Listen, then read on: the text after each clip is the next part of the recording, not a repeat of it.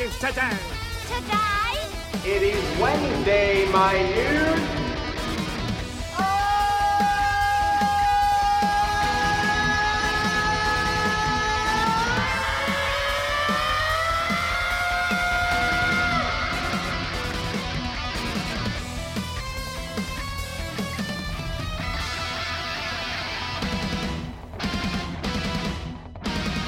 This is gonna be great! Hello, everybody. Have I had a morning today? I'm 2 hours behind and even getting started because I first come in, I set everything up, ready to do the devotional podcast, and all of a sudden it says, hey, this app isn't going to work for you that I record it all on. And it says you got to log in. So I log in. Now there's like a handful of different logins that I have and a handful of different passwords. And I'm like, which one do I choose? I chose the wrong one, and then it stuck. It was like, you're not getting out. I said, sign out, log out. No, won't let me. Frustrating. I'm on with customer support. They're frustrating me even more. They're like, you don't have any accounts. Yes, I do. I've been using this for a year. And they're like, nope. And so finally, I did some investigative work, and I found out I put the wrong username in, and so then I had to go back to support. They had to get into my computer. They had to do it all themselves. Long story short, long, frustrating morning. I'm behind, but I got it fixed, and here we are. Woo! I got to get back on track. So the way that I was initially going to start this, outside of that rant there about my frustrating morning so far, was I went home yesterday for lunch, and Lola was watching Scooby Doo. Scooby Doo's great. We all love Scooby Doo. But I was watching it with her as I was eating, and I was thinking, what do we know about Scooby Doo and Shaggy, like the two besties that they have, right? They're both hungry at all times, and they eat more than any human or dog could ever eat in the world. Like they eat an obscene amount of food, right? And number two, they're always afraid. They're afraid of everything. And it's been years and years and years and years where they are with their friends, Fred, Velma, Daphne, and they always get them in situations where there's a monster, a ghoul, or a ghost, or whatever it may be.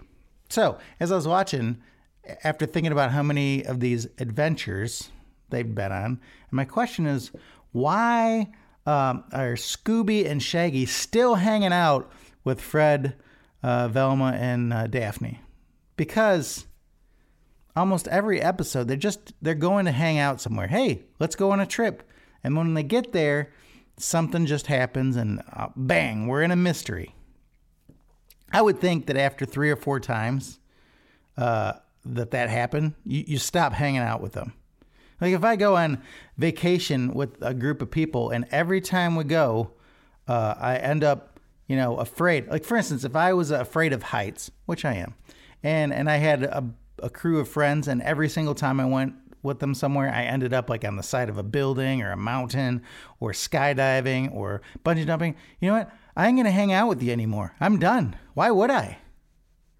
Because they're my friends, my buddies, my BFFs. Nah, man, I'm not getting into situations with you every single time where I'm afraid for my life.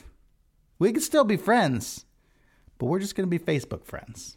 That's where we're going to cut it off, Speaking of fighting for your life, though, as you all know, I was on vacation last week, and I decided me and Gianna were going to go snorkeling. And here's the snorkeling story, okay? I've been snorkeling myself all over the Caribbean, the Bahamas, Mexico, Hawaii. I've seen sharks, barracuda, moray eels, a lot of cool stuff. Never afraid. I'm into it. It's cool. Now in West Palm Beach, there's this area that has a man-made reef where they have sunk they said 600 tons of rock and structures that they've put under there. And it's supposedly great snorkeling, It's crystal clear water, all that. So we're excited. We're going to go. So we go on a Saturday. And I look up online and it says that there's places right around there to rent snorkel gear. Great. So we get there. Parking was a situation. There's a lot of people, but we got a place.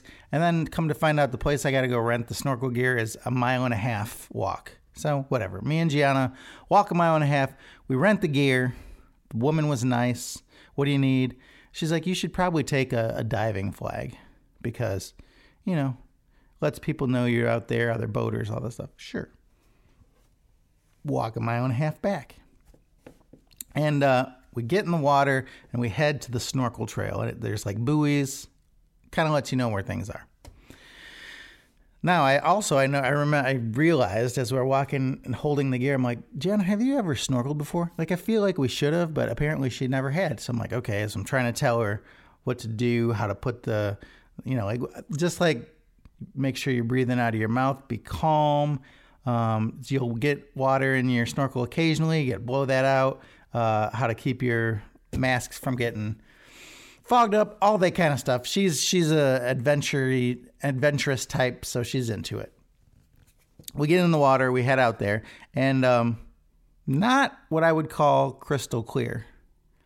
And the first time we went out, we saw no underwater reef. We just saw sand, not a fish. And we went the whole length of where the buoys were. And then when we got to the end, we go to turn back and it's like, this current is pulling me out, and so I'm swimming. I notice I'm not getting any far. She's getting farther behind me. So I grab her and I pull her up. And then I have the other buoy, it's like this giant bobber type of thing with the flag on it that's also pulling me. So I got two things in my hands. I'm kicking, and we finally realized that we have to go diagonally towards a beach, like a different area, to get off because we're getting sucked out into the place where we don't want to go. Dangerous open water type of stuff, right? So we do that. I'm like, man, I'm tired. And I'm like, let's go back. Let's look at the map, all that stuff. So I go, we get all that stuff. I swallow a gallon of salt water. So I'm dying of thirst. Need some water. We get to where Lauren and Lola were. I asked them to go get us water. So then I look at the map. We had missed the snorkel trail. It's actually farther out. Like, it was where we were a little closer to the land. This is farther out. So second attempt, we go out there and find the underwater stuff, and still not super clear, but we did see fish. We saw like underwater, a boat that was sunk there and all this stuff. It was cool. It was okay. Probably a 5 on the terms of snorkeling, and because I've been to some amazing places, right? So we get to the very end, and I told her, when we get to the shipwreck, if we see it, we should probably try turning back then because of the current. Well, man, that current was just sucking us out, and I'm just fighting with everything in me. And I realized this is the first time I've ever snorkeled with someone that I love, that I'm in charge of. So I am not having any fun because I am focused on keeping her safe, keeping her from being sucked out to sea. I'm holding on to her. She is pretty oblivious to that, and she's just looking around at the fish, and I'm fighting with everything in me, kicking because I have her in one hand, and it was a whole thing. And I'm like, and I told her to go up, and I took my mask. I'm like, we're not getting anywhere. We're actually going backwards, so we need to keep pushing towards shore. Anyways, we get to the side, and she's like, man, and I'm out of breath. She goes, man, what are you, out of shape? Like, I was just looking at the fishies. I was having a good time. I'm like, I am trying to keep you alive. I don't want you to be sucked out to sea and never be seen again. Now, that's probably pretty dramatic. There's boats and stuff out there that I'm sure probably would have helped. But the point is like, man, this is a whole different experience when you're with your kids and you're worried about what's going to happen to them. It's like it was exhausting. It was exhausting. Which brings me to the scripture, because it kind of all ties in here. So I'm in 1 Peter 5, 2-3, and it says, be shepherds of God's flock that is under your care, watching over them, not because you must, but because you're willing, as God wants you to be, not pursuing dishonest gain, but eager to serve, not lording it over those entrusted to you, but being examples to the flock. Now, this scripture is used in a couple different ways. There's a parenting way they can use it, which I'm going to, and also a pastoral way that we'll get into later. So, but this scripture to me tells me this. So like, be shepherds of the God's flock that is under your care. My kids. It's under my care. I'm responsible for them. Watching over them because you must, not because you are not because you must, but because you are willing, right? So referring to vacations in general, it says watching over them not because you must, but because you are willing. As parents, we don't have to take them on any vacation, right? We don't have to take our kids on vacation at all. And to be honest, for the most part, they probably don't deserve a vacation. If we're being real honest, do they deserve it? I don't know. They ain't paying any bills, and they cause more stress than anything else. I'd say that, right? I wouldn't be wrong. Can I get an amen in there? But we take them because we are willing. We want to. We want to share life experiences with them. We want them to see the world, how different things can be. I mean, honestly, I don't remember a vacation where everyone has actually gotten along and not gotten into multiple arguments. I mean, I won't say who it was, but one of my girls got angry and said, I didn't even want to come on this trip anyways. It's like, oh, here we go. I mean, and back in 2016, I took vacations off the table for them. They were so bad in Cabo, fighting with each other. I mean, but this, I didn't even want to go on this vacation anyways. It's like, okay, here we go. Unbelievable. Check this out. The last day we were there, we went miniature golfing. And if you were a fly on the wall or on the course, you would have thought that miniature golf was a punishment for them. Like, we'd had enough and said, like, you know what? We're just, like, I can't even describe the reaction to them. Like, if they were fighting, I'm like, you do it one more time and we're going miniature golf. And that's what it felt like. Oh, you're in real trouble now. Miniature golf. No, miniature golf to me is a fun activity. Something you look forward to. Nope, not my girls. Hole 3. Well, it was like, how many holes are left? I'm like, we just started. And like every hole, are we almost done? It's hot out. Oh, why do we have to do this? And you know what? After 8 holes, we gave up. We are done. And it's like, I'm doing this because I'm willing, not because I have to. Like I said, and this takes out, you know how much we have to love our kids to do this, and love our family to want to go into other situations like that. There's a lot there, and we're doing this to make memories together. But they're like, I don't want any memories. It's crazy. Now, that same scripture, like I said earlier, that I used for parenting is also referred to as a pastoral job or minister or leader in the church. So let's read it again. 1 Peter 5:2-3 says, be shepherds of God's flock that is under your care, watching over them, not because you must, but because you are willing, as God wants you to be, not pursuing dishonest gain, but eager to serve, not lording it over those entrusted to you, but being examples to the flock. Now, clearly, if we're talking about pastors in the church, no one is holding the gun to our head saying, you will be a pastor and you will lead this congregation. That's not happening. Being a pastor is something you're called to and you're willing to do.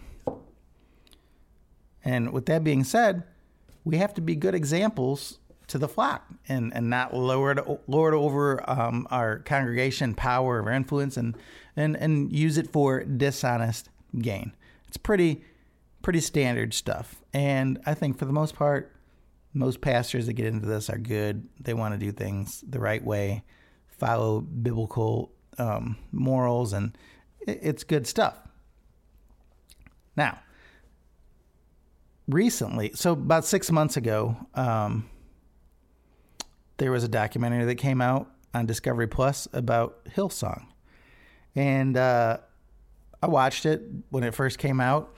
And it all centered around kind of like the leadership of Hillsong and a few key pastors, and they threw in the music as like a way that they're not doing things right. And now, if you're an outsider, if you're just someone who went to Hillsong and attended on Sundays once a week, whatever, it would look like they were following 1 Peter 5, 2-3, but behind the scenes, not so much. Some of the leadership there were not being good examples to the flock. They were lording over their power and influence over others. They were pursuing dishonest gain, and they were not watching over the flock.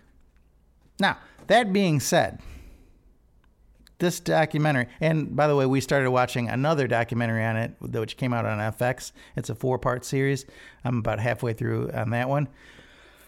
But I was telling a couple friends and other pastor friends of mine that pretty much every church, I'd say every church, has a few disgruntled past members who could make a documentary about the church and make it sound like you are evil and wicked. The church is evil and wicked. All that stuff. So you got to take some of this with a grain of salt. Of course, every church makes mistakes. Every pastor makes mistakes. But the size of the mistakes vary, the consequences vary, and the impact of those mistakes also vary as well. And after watching these documentaries, I don't hate Hillsong. I think they made some glaring wrong decisions. There were major moral failures, and there was, unfortunately, sinful and disappointing tactics of covering things up. But I also see the good that church, or those churches, because there's a bunch of them for Hillsong, did to bring people to Christ. Now, I'm kind of torn on this. I don't know if those pastors who had those moral failures should necessarily be pastors anymore. But at the same time, I think Paul was pretty awful. He was Saul, at the time, and he persecuted Christians for a long time. He did some terrible things to Christians. But he came to Christ, repented, and changed his way, and became a major contributor into the growth of the overall church. And obviously, he was a prominent author to many books in the Bible. So ask who's worse, like Saul or Carl Lentz or Brian Houston, or any pastors that made some moral failures, bad decisions, big mistakes, that type of thing. I'm not going to be the one to cast judgment and say one was worse than the other. Can God still use those people regardless of what they did? I think so. Should we condemn them from now on forever? No, I don't think that's the right thing to do. And then they ask, do they deserve a second chance in ministry? I don't know. Maybe they do. I don't know. I put myself in their shoes, though, while watching it, and I kept thinking, how did they let it get to this point with their behaviors? Now, it's hard for me to really understand because I've never had that power or influence that they had. But when you accept that position as pastor, just like in 1 Peter 5:2-3 says, you've got to be an example to the flock.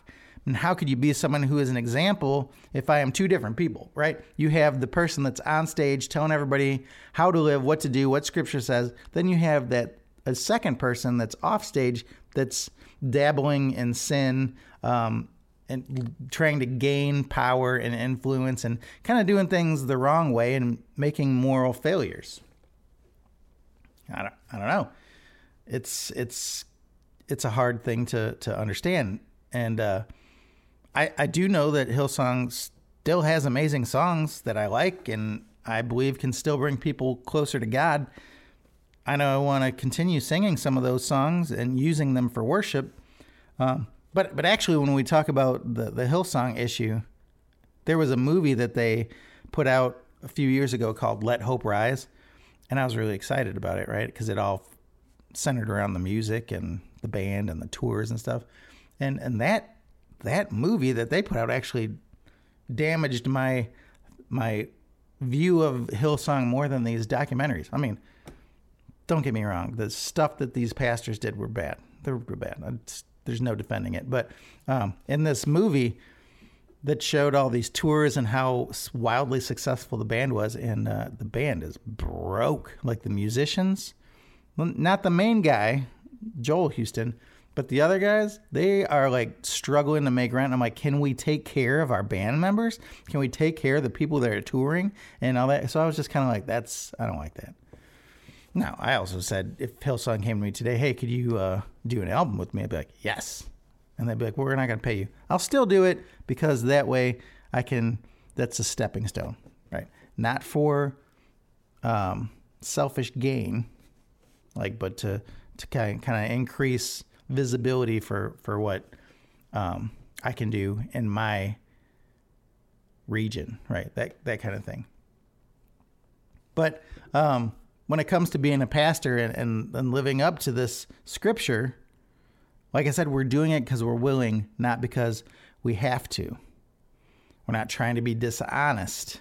And when it comes to because we're willing, every church has some people that are need a little extra grace and care and patience. And so it's not the easiest thing to be a pastor because you have a lot of problems that you got to deal with that you're like, what, is this really a problem we need to go through right now? Yeah, apparently it is. So, but God has entrusted us to lead this flock, and I find that to be a privilege and a responsibility and something that we should take seriously. So hopefully this made some sense and you got something out of it. And if you did, please share it. If you don't, still share it and be like, hey, check out what this rambling bozo said or whatever. I don't know. But you have a good week and I will see you next time.